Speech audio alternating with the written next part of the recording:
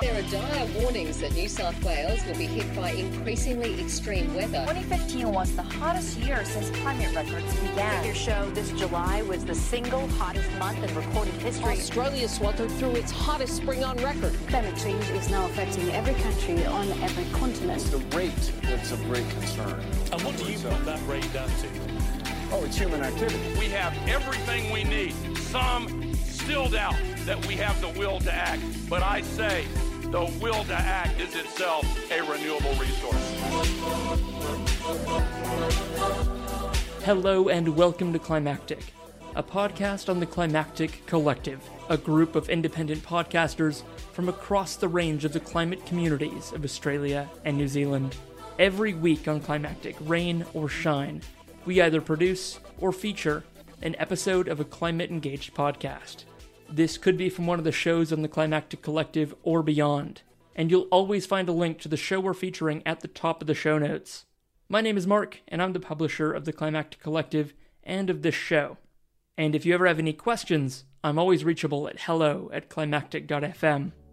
I'm in Tamaki Makaurau, Auckland, New Zealand, Aotearoa, and I pay my respects to the iwi of Tamaki Makaurau and acknowledge their shared sovereignty over this land, as enshrined in Te Tiriti, the Treaty of Waitangi. On today's episode, I'm proud to be bringing you another episode of Saltgrass. From friend of the show, Ali Hanley, this radio show produced on Main FM in Castlemaine is a beautiful radio show and podcast all about the climate crisis writ small, about how people and communities in Castlemaine and other places in regional Victoria and beyond are facing the climate crisis in everyday, relatable, powerful ways. As I record this, it's late November 2021, and that means for the last several weeks there's been a thing going on called Blockade Australia. Ali's going to talk more about this in the course of this episode, and I'll leave that up to her. She does a great job. But the reason why I, after hearing this re-release of an episode of Ali's show, wanted to bring it to you today is because the group featured, in fact, the individual person featured in this episode, also reached out to Climactic not too long ago to use our Community Corner. Community Corner is a little space we give on Climactic to the climate community to share messages or talk about events, basically get the word out about things. And when we share this space, we do include some directions on how best to use it. So a friend of the show and a past guest and a former school strike for climate organizer reached out about using that space, to which I said, yes, please.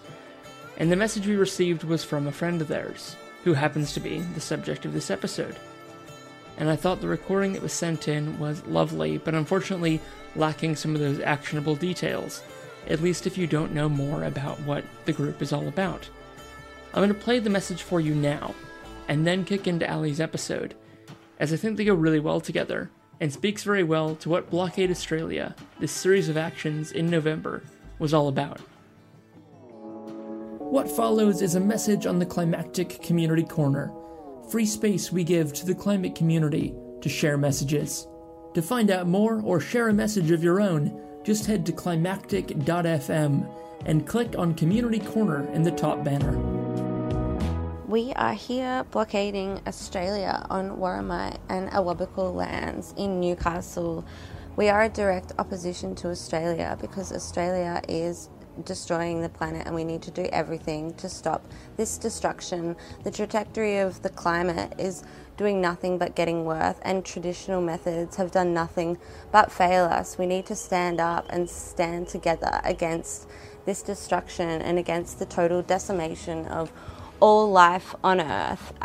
We've been here for the past 11 days blockading the world's largest coal port. There's been 25 arrests and the police have been heavy-handed and are trying to repress us, but we will not be stopped by this oppressive state of Australia. We will continue to cause significant disruption in a place of importance, in a place that is significant to the function of Australia, and this is the kind of action that is necessary to force the change that we need to see to secure a safe future. We ask that you get involved in any way that you can on our social media, on our website. Come to Sydney on the 27th of June to the 2nd of July. If you want to get involved beforehand, message our page and definitely get into the Telegram channel. Yeah, and just share our story in any way you can. Thank you. So I'm now going to hand over to Ali to tell you about who this person is, let her explain her actions in her own words, and let you get more of a sense for what the Blockade Australia movement is all about.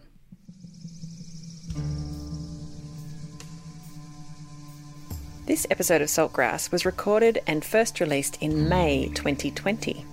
In this episode, we speak with a family of activists and we take a closer look at what is going on with the Adani coal mine.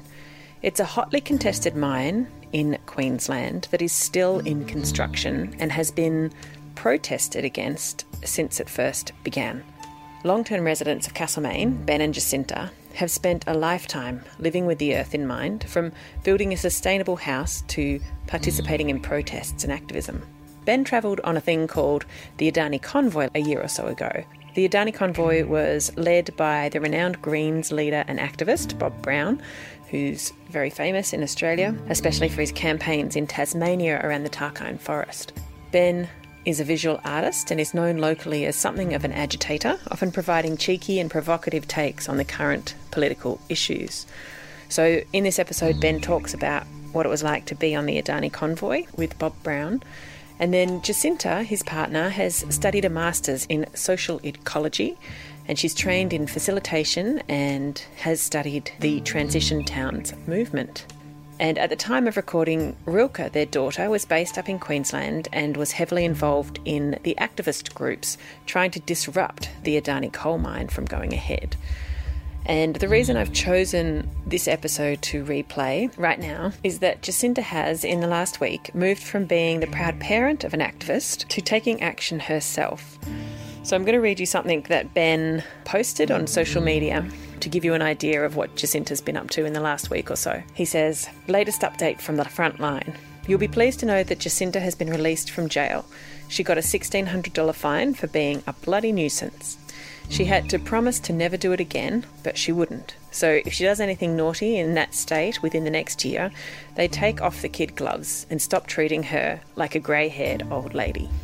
Jacinta was locked onto a big machine that is used for transferring coal to the ships. It's called a stacker reclaimer. She was there for about 4 hours. The entire enterprise had to close down. Apparently they lost hundreds of thousands of dollars that they were going to give to the poor. And this is where you have to understand Ben's sense of humour, because he's obviously being sarcastic there. The cops had to cut the lock-on device from her arms.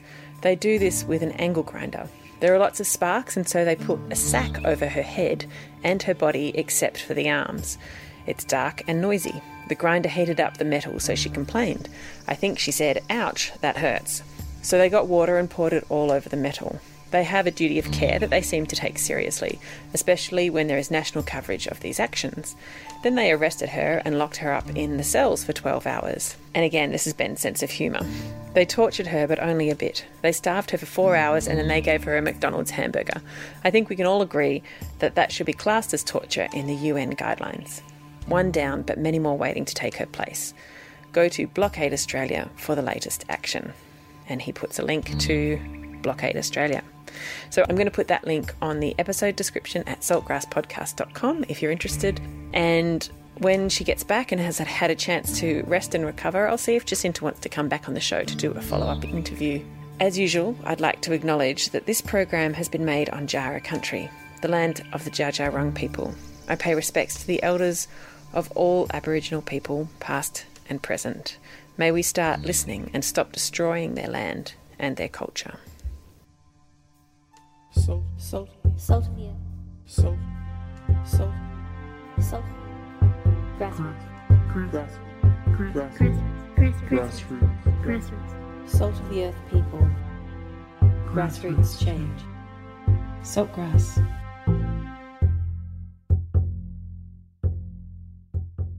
Listen to all episodes of Saltgrass on your podcast app or at saltgrasspodcast.com. I'm sitting here today with Ben Laycock, Jacinta Walsh and Rilke Walsh. There you go. So Ben and Jacinta are Rilke's parents and they are familiar figures around Castlemaine. They've been here for many years. How many years have you guys been here? Since 1992. There you go. And thanks for having us. And you're actually on the wall at MASG with a much younger Rilke. We did a photographic project with Deanna Neville, and she took photos of people from around Castlemaine who were carbon heroes, and you guys are up there as carbon heroes. Aww. Nice, isn't it? I want to see that. Drop into the MASG office, you can see it. So we're going to talk about the Adani coal mine, or the proposed coal mine, which is still being contested. An Indian company wants to come in and dig up a lot of ground in the Galilee Basin, which is in Queensland, and it's going to be called the Carmichael Mine. They estimate that at peak capacity, it could produce 600 million tonnes of coal a year, and most of that, or much of it, is described as low quality and high ash. So it's not going to be good quality coal, whatever good quality coal may be. I don't think any of us these days think of coal as good quality, regardless of its actual quality. We just want 100% renewables in general. So they're going to get a 60-year lease, I guess, and Adani expects to produce 2.3 billion tonnes of coal in 60 years.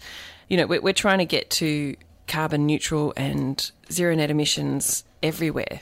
We should be trying for 2030, if not 2050 at the very latest. And a 60-year lease still digging coal out of the ground is basically a disaster. We're in 2020 and that would take us through to 2080 where we're still producing coal to get burnt for power, and there are so many better options. So this is why people have been protesting the Adani mine, and the Australian Conservation Foundation, the ACF, has mounted a legal challenge, and the coal mine has been linked with pollution, excessive water use in an already dry nation, and damage to the reef and other environments via pollution, and also, of course, the immeasurable effects of global warming and the climate emergency, which will cause coral bleaching and acidifying oceans and warming oceans and all the rest. So this is kind of why people are protesting it. But I think it's still, like, we kind of know the name Adani and we talk about it, but I think a lot of people don't know the details of why it's so important to stop this mine. So, Rilke, I know you're quite involved in the anti-Adani movement. Can you tell us a little bit about why this mine's different? Well, yeah, firstly, it's the only greenfields exploration of coal in the world, which means they're opening a whole new basin that is full of coal to mine, whereas other new coal mines that might be being built are in areas where there's all coal mines around there. They're already extracting things and they're quite small, like you said, the billions of tons of coal that they will dig up and then sell and burn it's equivalent to a third of Australia's emissions. And then there's also the whole Galilee Basin is vulnerable, because if Adani goes ahead, then, you know, Gina Reinhart's mine will go ahead, Clive Palmer's mine will go ahead, China First mine will go ahead. So the whole Galilee Basin will be mined, which is the biggest amount of coal that is in existence in the earth. So that's like hugely important. It's not just one coal mine, it is the biggest amount of coal we have in existence on Earth. It's really important to keep that in the ground. On top of that, how, you know, dangerous it is to be burning coal. It's also like, you know, 800,000 people die of coal-related illnesses every year. Like, from every angle, mining coal is just a terrible decision and direction to be going in. Yeah. So an argument that the government uses over and over again is jobs. And Adani originally presented themselves as being able to produce 10,000 jobs, but their own expert in court said that actually it will produce less than 1,500 jobs, and some people are saying somewhere between 800 to 1,500 jobs.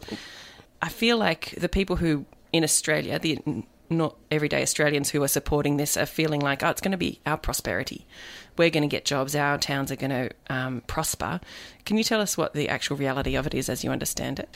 Well, yeah, that was just like a political tool to make people worried about their own livelihoods instead of worrying about their livelihoods in terms of like climate change. And yeah, the Australian Institute has really good data showing that if the Galilee Basin were, if just the Adani mine, the Carmichael mine, were to go ahead, then there would be job losses in the coal mining industry of around 6,000 workers. So it's actually detrimental to pre-existing coal miners. Like, obviously we want to phase out all coal mining, but we want to do that in like a fair way for workers. And yeah, if the market just decides that your coal mine is shutting down because Adani's making much cheaper coal, then those workers, that, you know, they're all just going to be, you know, left behind, and no one is benefiting. Miners in Claremont have admitted to knowing they're not benefiting at all from the mine. You actually have a story where you met one of the miners. Well, yeah, my friend actually, she did an action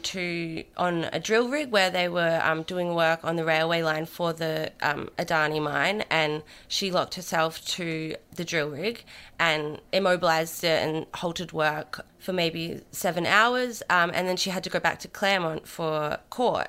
And I met her the next day and went to court with her, but she stayed in Claremont the night before and was a bit like scared, and then went to the pub and ended up hanging out with these miners. And this miner gave her $100 to pay her fine with and said, yeah, actually, you know, it doesn't make any difference to us.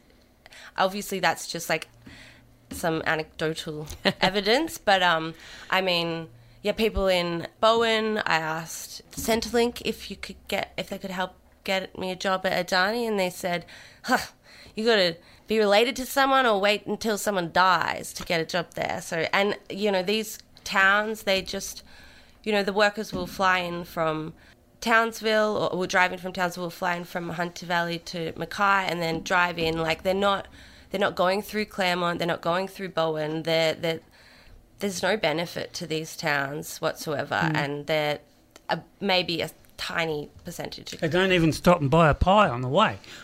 So I have heard that Adani are building the mine, and they call it, this is the mine of the future. Like, they've got, like, someone's been quoted to say they're you know, building futuristic mines, where actually they're deliberately cutting jobs and they're using driverless trucks. They've got 45 driverless trucks. Yep, they're already working with driverless trucks to even create the mine, and that's the majority of the minimal numbers of workers are just going to be this small amount of time while they're actually constructing the mine, and then all those jobs, they're just very short-term jobs, and then they'll disappear because then they will just be like pretty much completely using automated trucks. And yeah, they've got them running right now, you know, building a dam.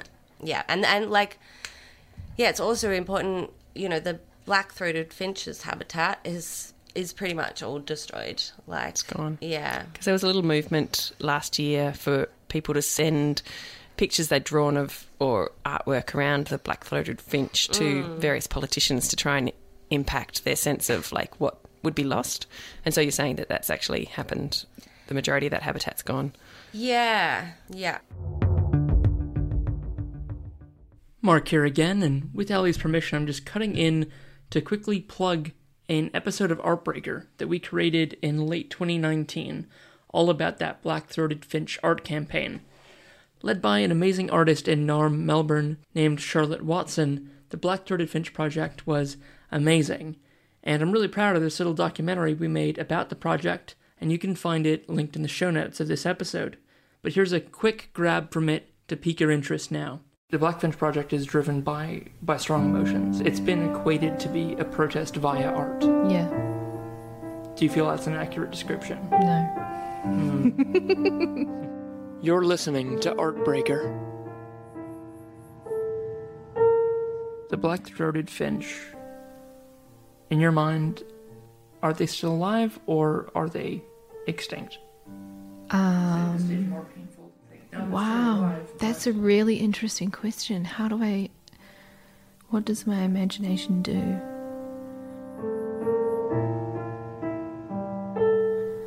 They are still alive.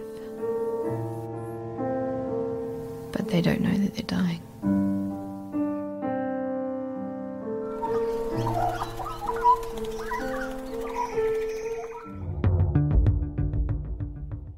The other thing to note is that the state government, is offering all sorts of incentives, which the scale of these incentives tells me how much money they're planning to make off the mine. Because if they're offering discounts like this, it means they're getting X number more than that in potential revenue, which is why the governments are in it, I think. So royalty deferrals up to 900 million and a total tax exemption of 4.4 billion. Yeah, it's equivalent to every single Australian giving them $1,600. It's mad, isn't it? Yeah. Yeah. All right, so Ben, you went on the Adani convoy last year, and this was a movement started by Bob Brown of Franklin River fame and obviously Green Party fame. How was it? What happened? Why did you decide to go on this convoy? Well, because it was Bob Brown, yeah, and he wanted to replicate his moment of glory 40 years ago in the Franklin River. So the idea was that Bill Shorten was meant to be part of it, and he was meant to declare, they will never build this mine if I become Prime Minister, like Bob Hawke. He said actually said, this could be your Bob Hawke moment. Yeah, right. But Bill Shorten failed to rise to the occasion. He said no thanks. Yeah, we went up there just to sort of raise awareness all around the country, but people, the press, because the press is all run by Murdoch in Queensland, said we'd gone up there to harass the miners and confront the miners, and that they were frightened of us. Oh, those poor miners. Of these grey nomads. Yeah. So it was hilarious. But we did get to meet the miners, or confront them. They came to confront you rather than the other way around. Yeah, Is that that's what right. happened? And they were pretending to be angry, but apparently the boss said you get the day off if you go to the protest. Yeah, they were protesting. They had signs and things. They were fake protesting. Great. They had Go Adani signs. Yeah. Go Adani. Or they had a sign saying, don't like coal, sit in the dark. Yeah, they had some idea that if they stopped mining the coal, then the whole world would stop. Yeah. But they also had this idea that there was so much demand for coal that you could have as many coal mines as you like. There'd be plenty of work for everybody. So somebody's told them that, but I don't know if it's true. I was told, because there's a couple of, more than a couple, I'm sure, but I know personally a couple of ex-coal miners who are now, activists and lock on to coal trains and the like. And one of them said that when he was in the coal industry, they would get people coming into the mine and experts saying this is all obviously bullshit, the climate change is obviously not a thing, there's actually too much oxygen in the air and we need to be creating CO2 to balance things. Yeah. That's amazing. I know. That amount of misinformation. Yeah. So Ben, how did the convoy work out? How did you latch onto it and travel up with it? What was it like? What was the experience like? It was sort of, exciting. You all camped together in somewhere like Wodonga, and then in the morning the Teslas would lead the convoy, which was kind of weird because they were totally silent and gleaming new machines, and Bob Brown would be in the leading Tesla waving silently as they pulled out. It was a bit like the royal cortege. Yeah. Yeah, but then we wouldn't see each other till we got to the next spot, and we basically only would all be together as we took off in the morning, and then people just go all over the place. Yeah, it was quite a moving experience to be part of it, but then we get to Claremont and they were waiting for us. They were all fired up. I heard there was sort of increasing aggression the further north you got and into sort of the country that is actually being contested. Yeah, basically two places, Rockhampton and Claremont, which is near mine. And they had Pauline Hanson, Clive Palmer, Bob Catter and a couple of other right-wing nut jobs all in the pub together, and they were fueling the whole situation, egging everybody on. And so, we were dry. We were in our cars, but everybody was lining. There was a gauntlet of angry people yelling and screaming at us. And then this horseman came in, this crazy dude on his horse, and just galloped into the arena where everyone's sitting, and he's like, "I love coal, makes me money." And then people tried to like stop him, and I heard he rode through. People were picnicking with kids. It was like very dangerous. It's very dangerous. And then he tried to jump over the gate because people locked him in the arena, and someone got hurt. It was wild. So it's an interesting point, I think, because what you guys are doing is called direct action in terms of how protests run, and you're going there to be visible and potentially disrupt things. Like you've been talked a couple of times about friends of yours locking on to equipment to stop the equipment from operating for a while. But direct action is, in its primary kind of concept, non-violent. So can we talk about that in terms of like what response you're getting from people who are objecting to you guys and what actually your goals are and your ethics around that? Yeah, well, we practice non-violent direct action. And direct action, I mean, it could be in other countries, it obviously does get violent. That's, the fight that they're having to make. So it, depends what you want to do. And direct action can be like, food not bombs and other kind of things. But we're practicing civil disobedience, which is a form of direct action, and it involves, breaking the law and, utilising your ability to stand in the way of something. What group are you a part of, and what are sort of the decisions they've made as a group about how they operate? So I'm part of Frontline Action on Coal, and we use non-violent civil disobedience, and our idea of violence, what we've kind of described it as, is, you can verbally be violent, or if you destroy property, that's violent. So we don't practice any kind of violent behaviours whatsoever.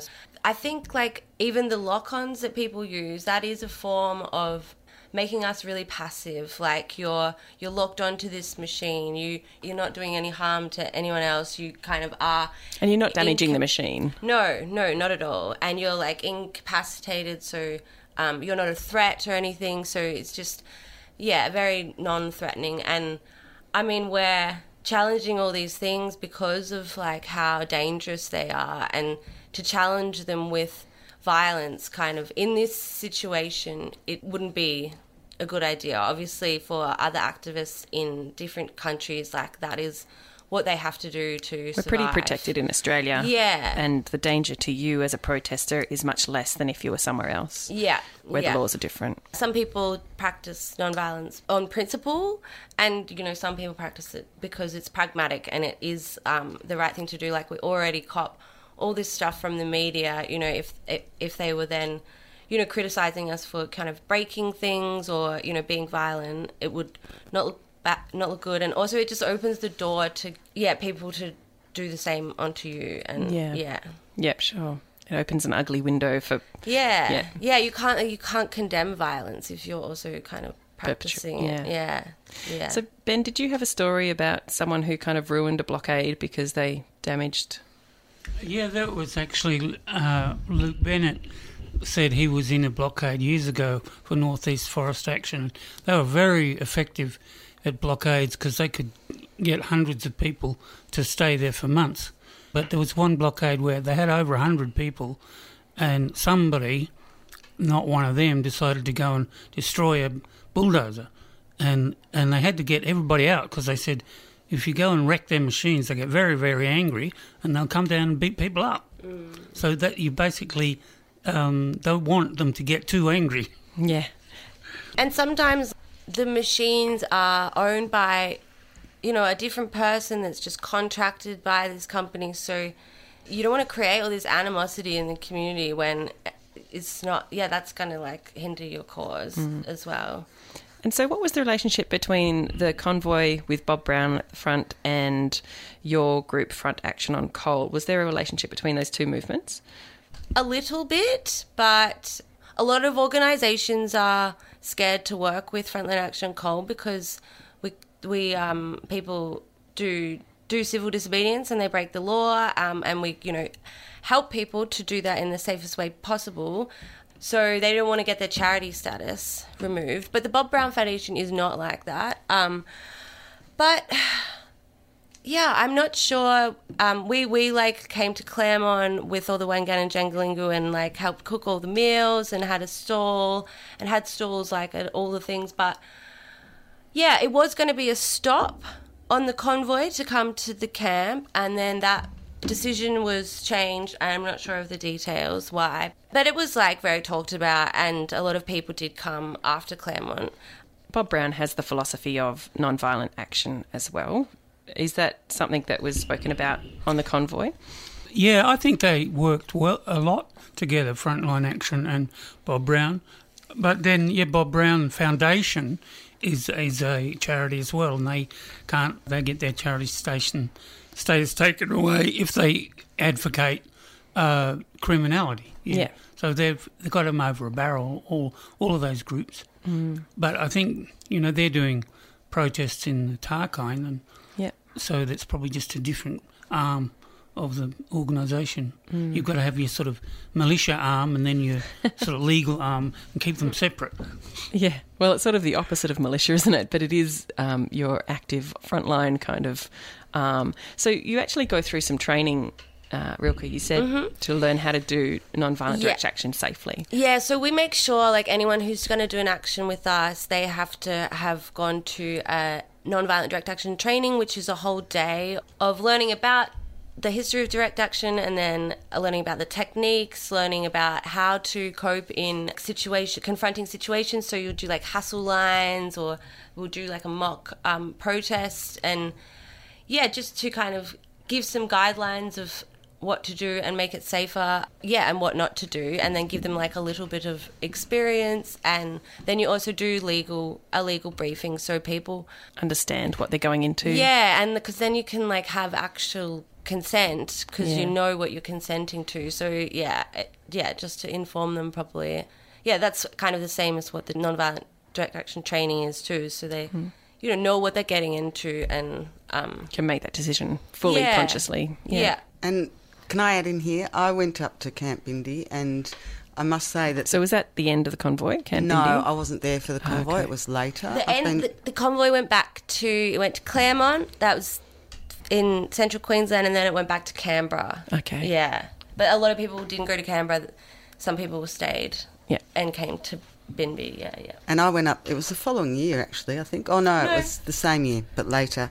So I've been there a couple of times, and the training is extremely good, and people do have a sense of knowing where they stand, and it's a really welcoming environment and very inclusive. So it's quite a special place in terms of that, and I'd encourage anyone to go there and help out, because it's actually where a lot of this action is coming from on the front line for Adani. So it's actually quite a rare place, and it's really well organised and self-organising system. So it's fantastic. All right, so tell me about Camp Bimby. Is this your group set it up as a base camp? Is that? Yes. Yeah. Some great environmentalists with some money bought a property, and it's 100 acres. It was originally, Adani was going to make their own railway line, and then because of really great campaigning all over the world, a lot from the Wangan and Jangalingu and from Stop Adani and, FLAC as well, they couldn't get the funding, so then they needed $2 billion. And then Horizon, which is the biggest company that hauls the majority of Australia's coal, it's 49% owned by the Queensland government. They said, you can use our railway line.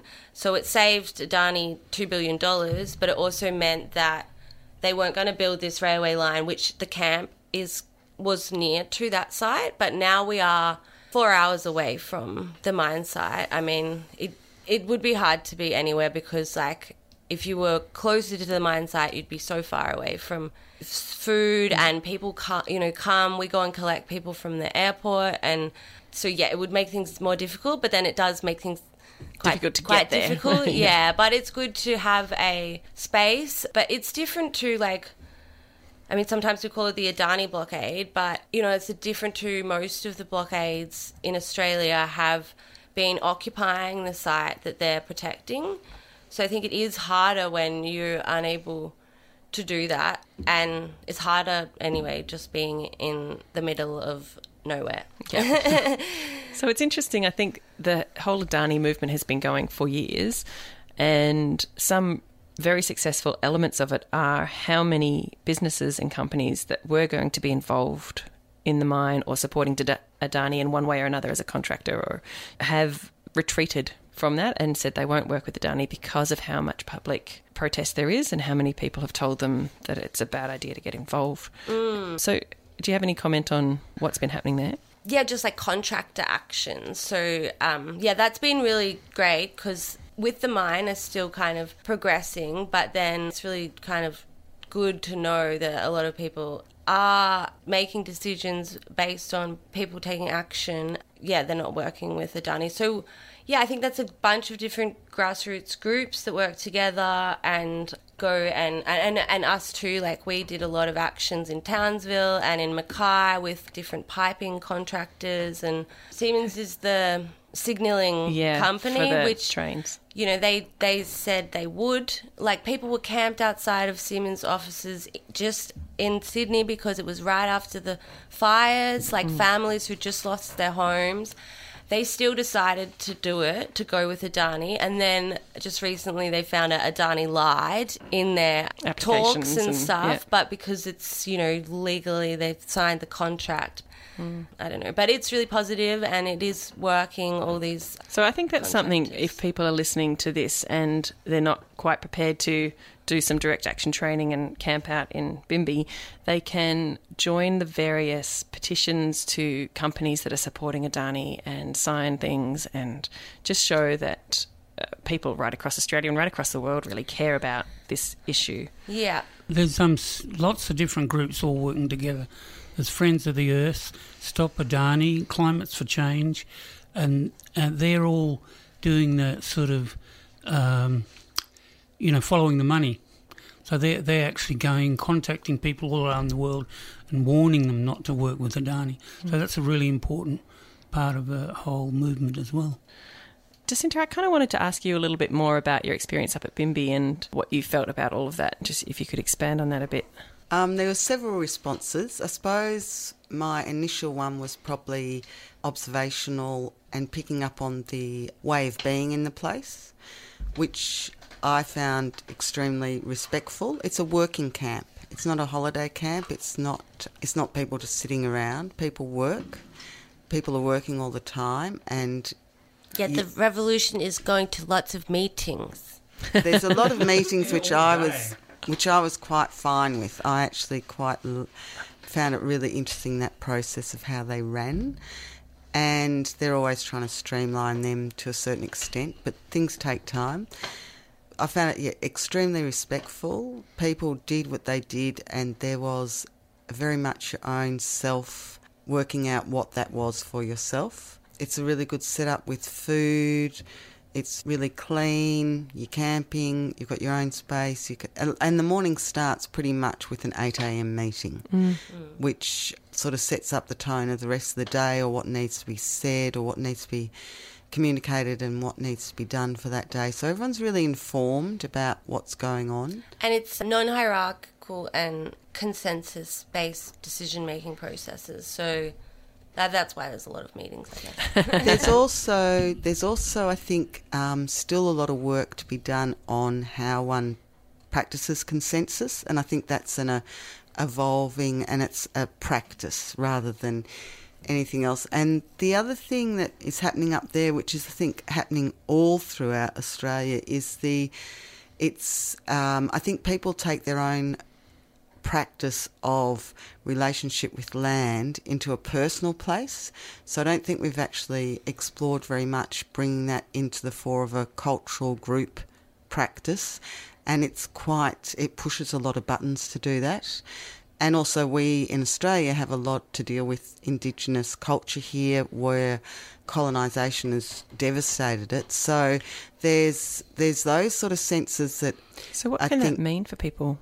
Well, I think we have to just practice and explore and do it, start doing some things. And, yeah, support sovereignty actually, in terms of the Indigenous culture, is actually learn about the history of the area you're in and the broader aspects of where those people were. Like, Victoria had the largest population of Indigenous people in Australia in this area.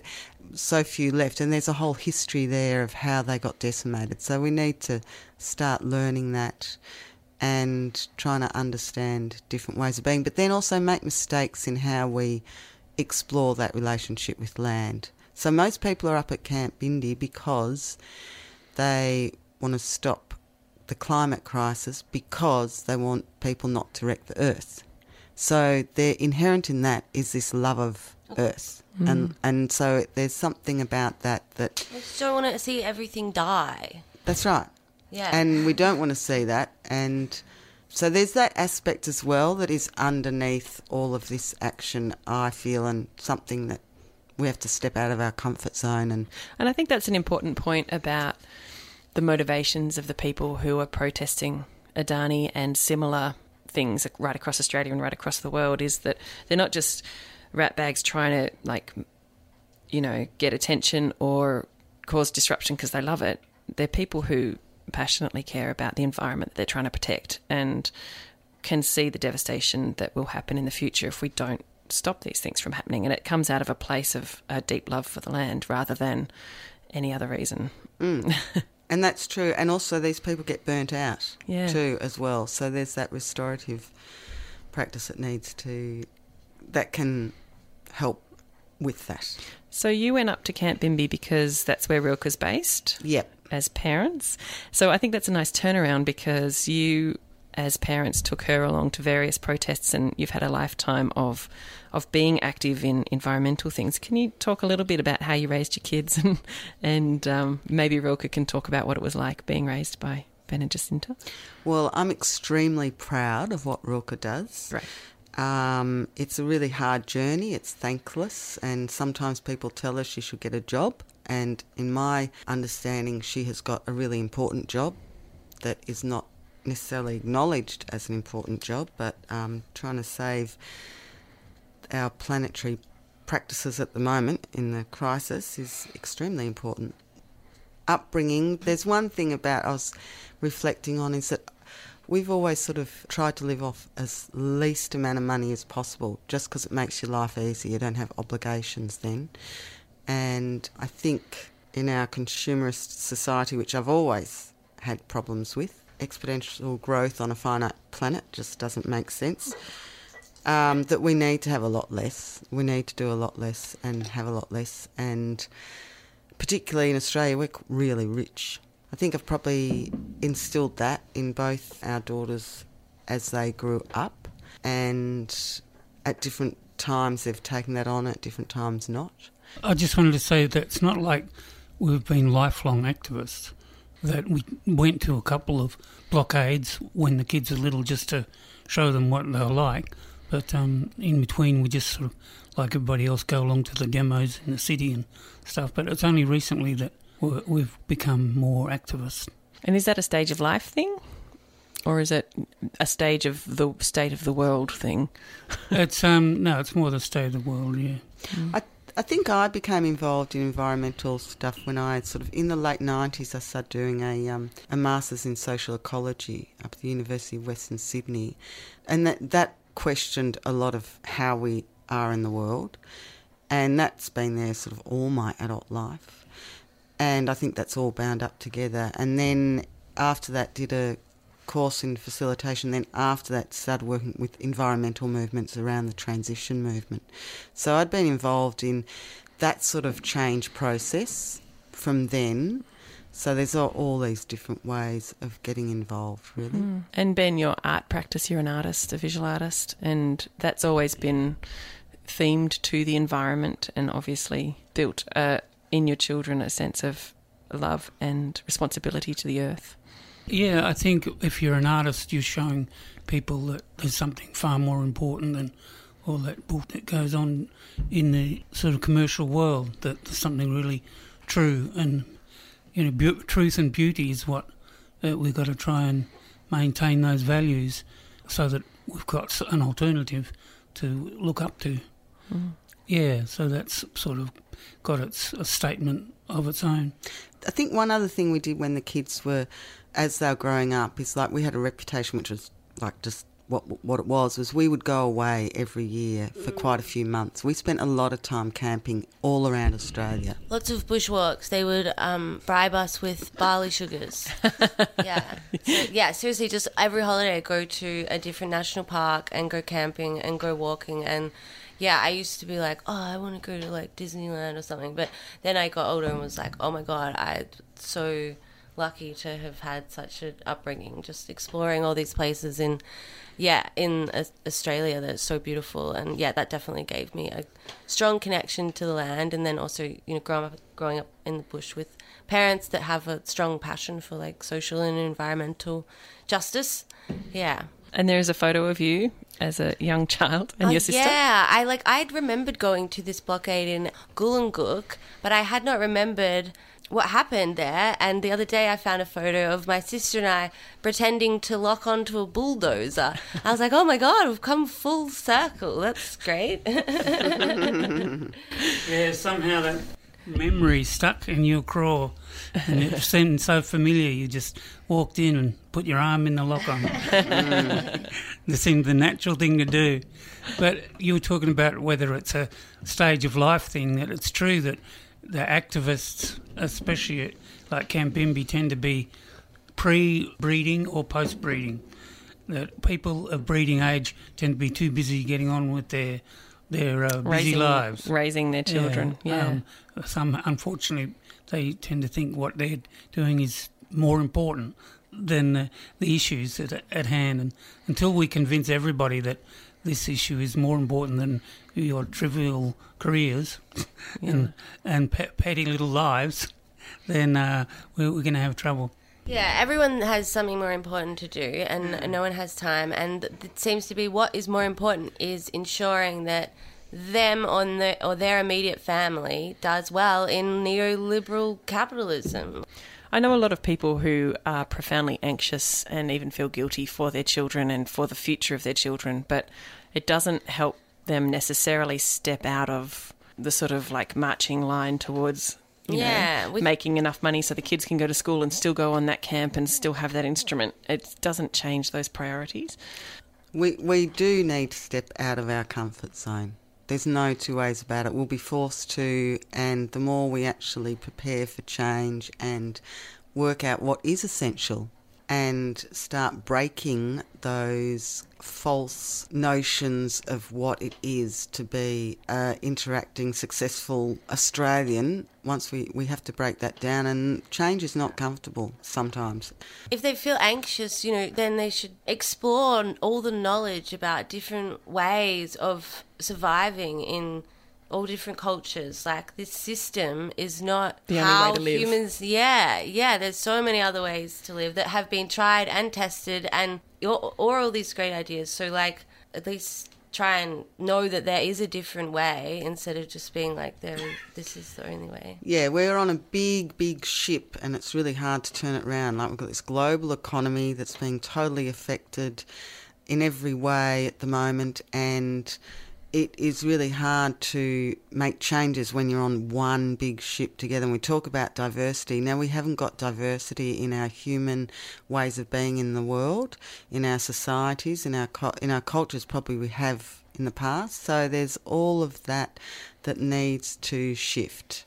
We have some great activists, Ray and John, and they're maybe in their late 60s, and they feel very guilty for being so complicit in the system and, like, doing really well from it. And now they just go and lock onto things and block roads and stop bulldozers all the time. It's great. So they're kind of making up for it. It's never too late. Yeah, it is never too late. Bill Ryan, may he rest in peace. He died just recently, but he was arrested when I was arrested, when we shut down the world's biggest coal port in Newcastle for a day. He was the oldest man in Australian history to be arrested. 96. 96. So, no excuses. People sometimes like, oh, yeah, it's good you youngins are doing this. It's like, you're not too old to do it. Why is it our job? And we can't do it alone. People thank you. And it's like, I don't know why you're thanking me. You think, thanks for saving the world. It's like, you kidding? You think, I can save the world? There's a tiny amount of it's like, we really can't do this. You know, what we need massive change. So when there's a call out, I reckon people should really take it on board and question, okay, what's essential, and go up there and join. And even if you just become the camp cook and you cook up a brilliant meal for people. So much appreciated. Those things are like very good roles to fill.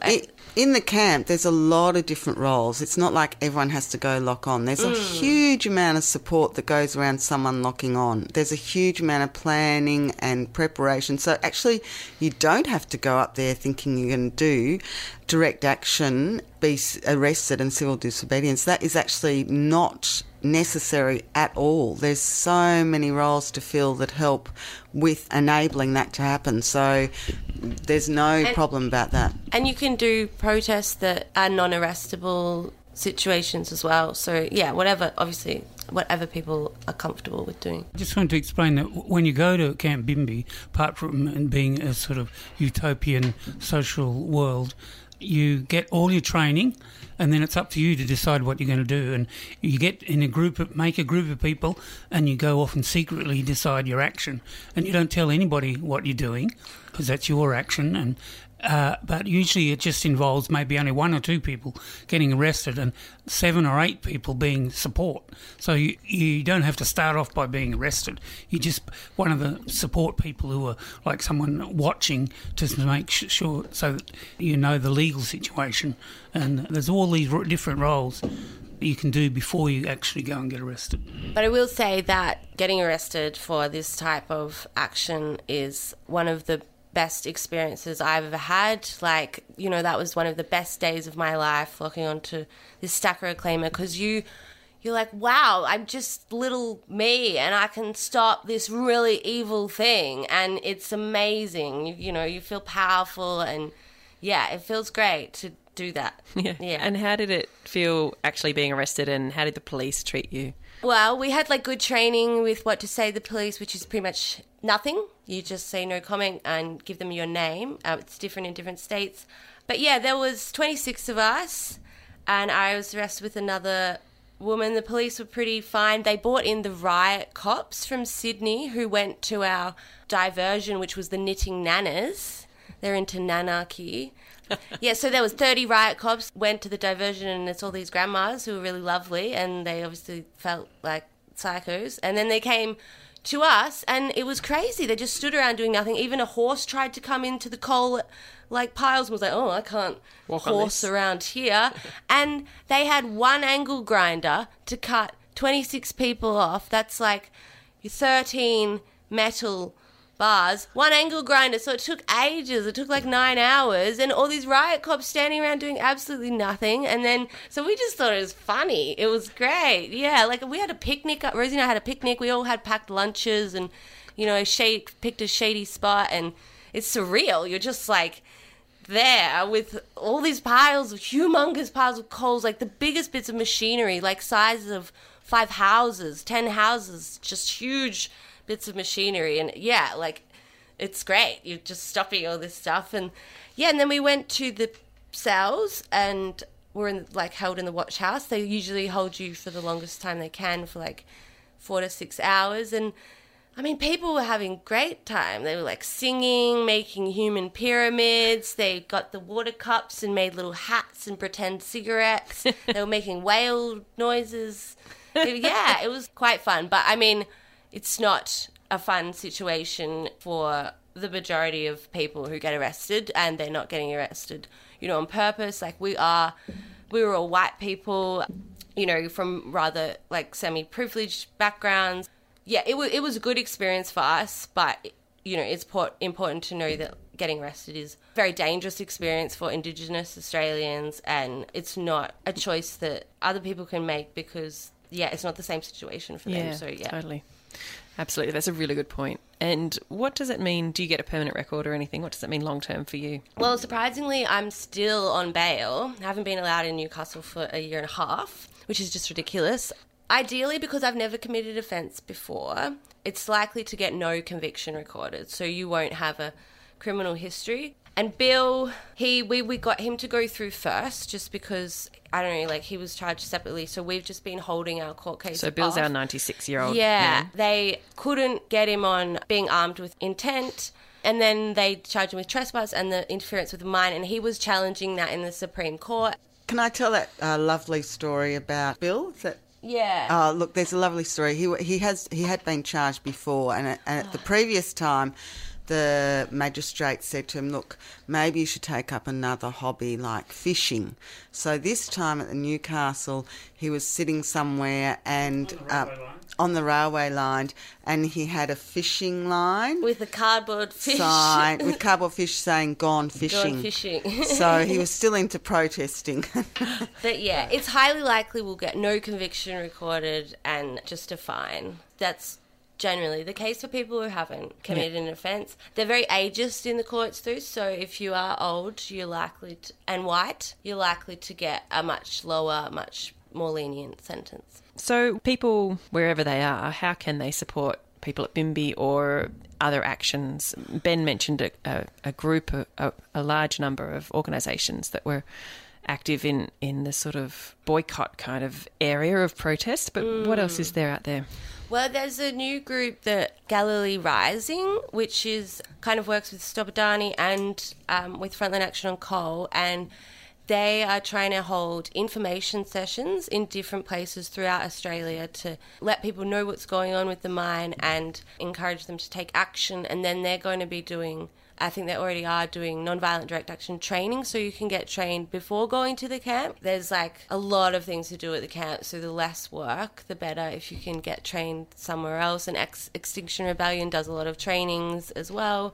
So yeah, you can follow those guys on Facebook and connect with them. Maybe you can hold a talk, or maybe someone with experience can come and help run a nonviolent direct action workshop. Yeah, there's Blockade Galilee, which works a lot with the different contractors and things, so follow them and get in touch. And yeah, and then there's like in Melbourne, there's alliance between WACA, which is the Whistleblowers and Activists Alliance, and LASNet, which is Latin American Solidarity Network, who they're doing a lot of stuff because BHP, you know, they don't have any coal mines here, but, you know, they had that dam that broke, you know, and now the bosses are facing, you know, murder prosecution because they didn't build good infrastructure in their mine. They just ignored the warnings from the architects and things, so like because they didn't care about a whole village of people, and their warning system for if it collapsed, well, they didn't have one.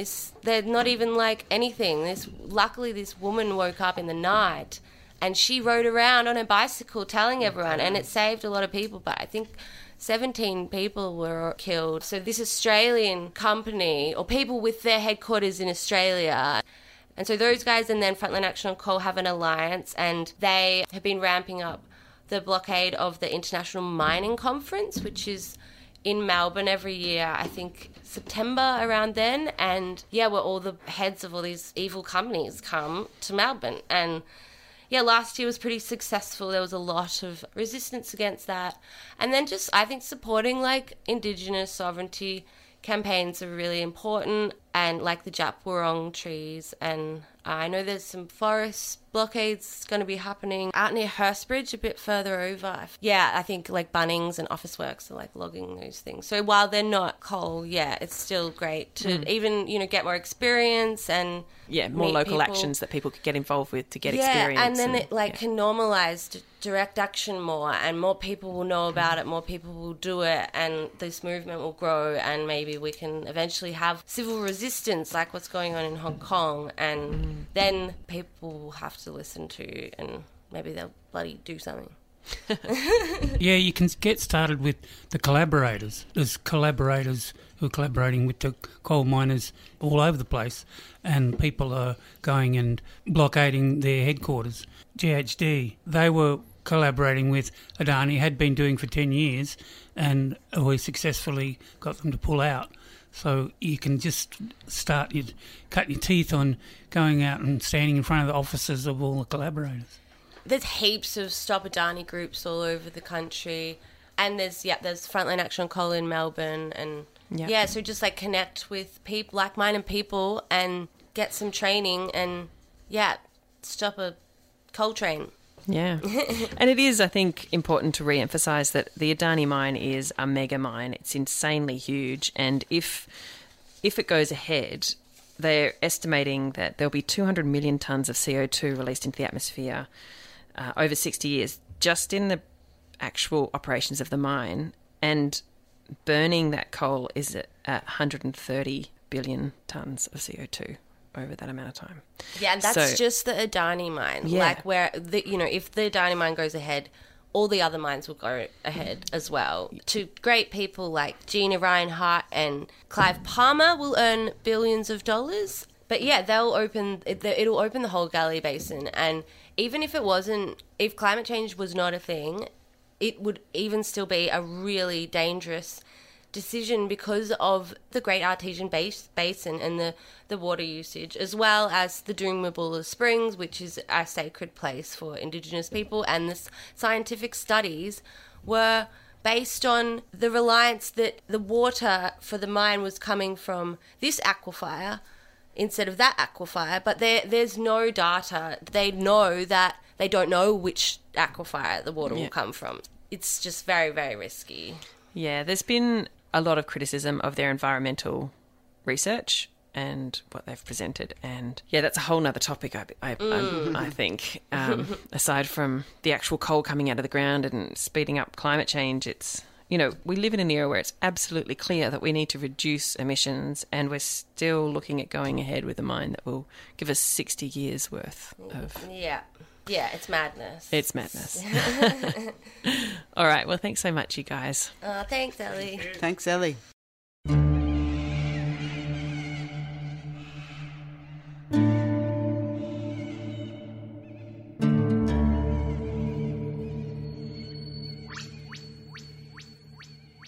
That was Ben, Jacinta and their daughter Rilke in an interview recorded in May 2020.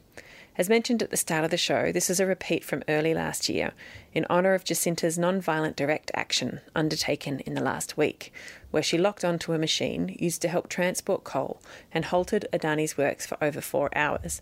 She's just one of many passionate Australians doing what they feel they must do to curb fossil fuel extraction and its use. Head over to saltgrasspodcast.com for links to many of the groups and resources mentioned in this episode.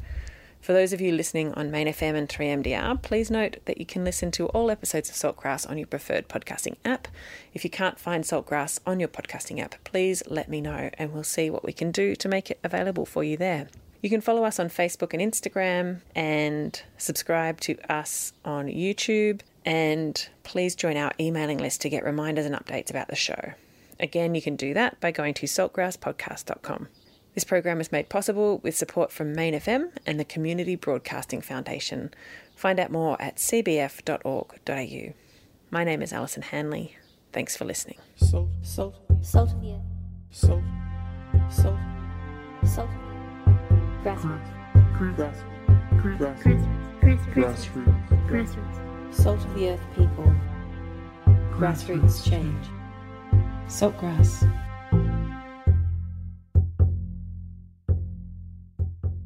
Listen to all episodes of Saltgrass on your podcast app or at saltgrasspodcast.com.